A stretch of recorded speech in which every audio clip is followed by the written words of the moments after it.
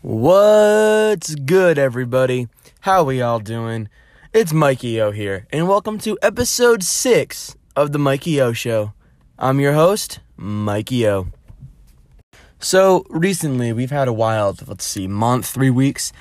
There's a huge wildfire going on in the West Coast. California, Oregon, Washington are pretty much all orange. The skies are orange, the skies are red. It's cloudy, it's always dark. And I just want to send out my prayers to everybody on the West Coast. And, of course, we have the NBA playoffs still going on. With round 2 just wrapping up, we've already had a few series finish. The Miami Heat beat the Milwaukee Bucks in 5 games. The Miami Heat are looking legit, and I don't know who will be able to stop them between the Celtics and Raptors. In the West Coast, both teams in both games are still going on, but the Lakers and Clippers both lead 3-1, and I think the series should both end either tonight or tomorrow. In the East, the Raptors and Celtics are in Game 7 tonight, and the winner will go on to face the Heat. The Raptors were down 2-0 to start off the series and have came back, and now the series is tied at 3. They have won 2 of their last 3 games, including a Game 3 buzzer beater with 0.4 seconds left, where Kyle Lowry inbounded the ball over Taco Fall, who's 7'6", by the way, into OG Anunoby to the far left corner, where he hit a 3 with 0.4 to go. It was an amazing shot, and honestly, if the Raptors win, that's going to be a very key moment in this series. This series has been full of instant classics, including the game last night where Kyle Lowry hit a turnaround fadeaway over Kemba Walker with 4 seconds left to go in double OT to put the Raptors up by 4. And then the Celtics, with the rest of the time, literally did nothing. They turned the ball over and could not get a good shot because Marcus Smart, as we all know, Marcus Smart, who's not very smart, decided to take a dumb three-pointer, which led to the Celtics only having 0.5 left, which followed up by a turnover. So far, from what I've seen from the Celtics this series, they really can't close games. Every game they lost, they were up by a halftime, and then they ended up blowing it in either overtime or at the buzzer. If I'm the Celtics fans, I'm scared because I honestly do not trust them in Game 7, especially with Toronto wanting to get back to the NBA Finals for the second year in a row to prove something to maybe Kawhi Leonard and everybody else who doubted them. Like I said, I have Toronto coming out of the East, so maybe we'll see what happens, but I really think Toronto has an edge over the Celtics tonight. So we'll see what happens, and we hope that Pascal Siakam can finally have a good game because he's been absolute garbage this series. Well, scratch that. I was wrong. The Raptors ended up losing by 5, and Pascal Siakam had 13 points, 10 rebounds on 4 for 11 shooting. So, yeah, the Celtics ended up winning, and they actually did clutch the game out because it was a very tough finish.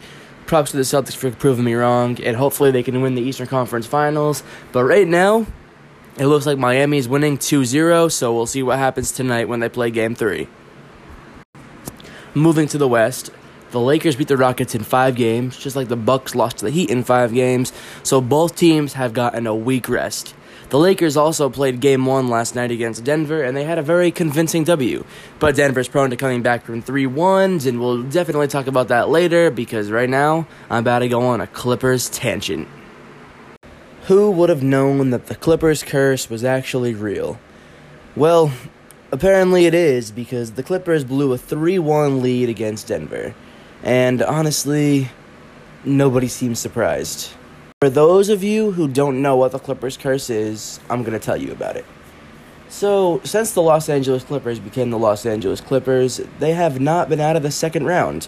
And every time they get really close, something bad happens or they blow a 3-1 lead. Yes, they have blown multiple 3-1 leads. In the last 5 years, they've actually blown 3-1 leads, all with Doc Rivers coaching. I'm not saying it's Doc Rivers' fault, but, honestly, with a coach that good and the curse as real as it seems, you can't really do much. The Clippers have tried to go into the conference finals various times. Twice when they had Blake Griffin and Chris Paul, and now with Kawhi Leonard and Paul George, and both times it ended up being the same result. They blew a 3-1 lead in the second round of the Western Conference. Another time, this was like 2015, the Clippers were up 3-2 in the Western semis, and Blake Griffin went down with an injury. The Clippers would then lose 2 games in a row and would lose again in the second round. This would also be the last year of the Big Three of Blake Griffin, Chris Paul, and DeAndre Jordan. And now, here we are in 2020, and the Clippers blew another 3-1 lead, but not with Blake Griffin and Chris Paul this time. It was Paul George and Kawhi Leonard. And honestly, the Nuggets kind of did figure out how to guard the Clippers, but Kawhi Leonard really did not do anything in Game 7 to help the Clippers out.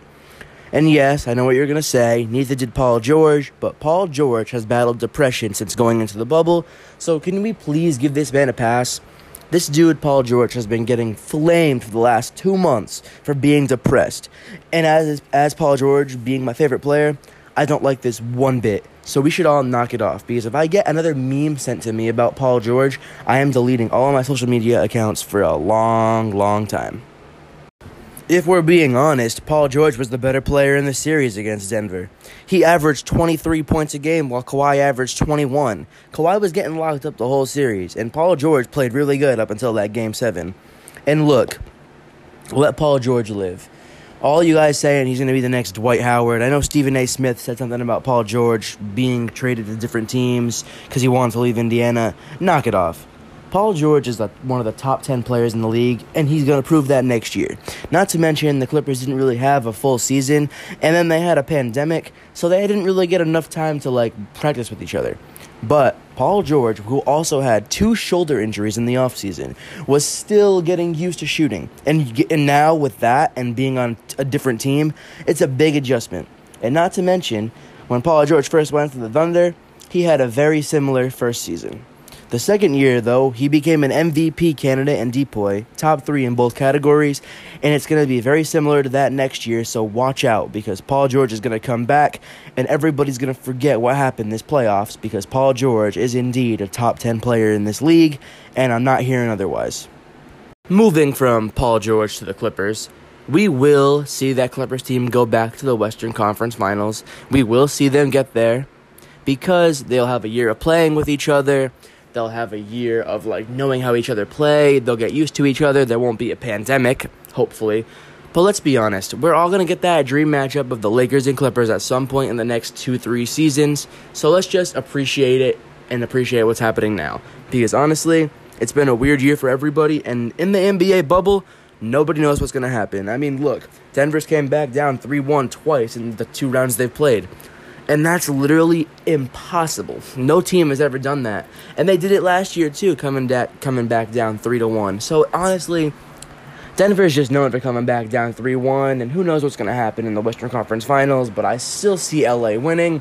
But with how Denver's played, it's really tough to figure out what's going on with them. Like I said earlier, they had a really bad Game 1, but they lost every Game 1 they've played so far, besides Utah. So, honestly, I don't know how Denver's going to respond, but they have responded pretty well, and they always learn how the other team plays after 2-3 games. Mike Malone is an absolute amazing coach, and Denver is such a good team, and Nikola Jokic has looked like a top 10 player in the NBA, and has looked like the best player on the court at various times. If he could look like the best player on the court again, with players like LeBron James and Anthony Davis on the other side, the Nuggets could win this series. But if LeBron James and Anthony Davis play like LeBron James and Anthony Davis, then Denver's probably going to lose in 6 games. But honestly, all props go to Denver, because honestly, this has been such a great year for them. And whatever happens in the WCF, aka Western Conference Finals, we all know Denver's legit, and they'll be back next year.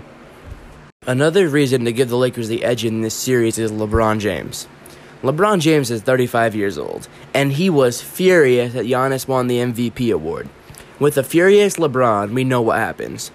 Big things. And if LeBron can win this championship and win his 3rd Finals MVP, he will solidify himself as the greatest player of all time. And yes, you can quote me on that. LeBron James will become the greatest player of all time if he can win this NBA championship and get his 3rd Finals MVP.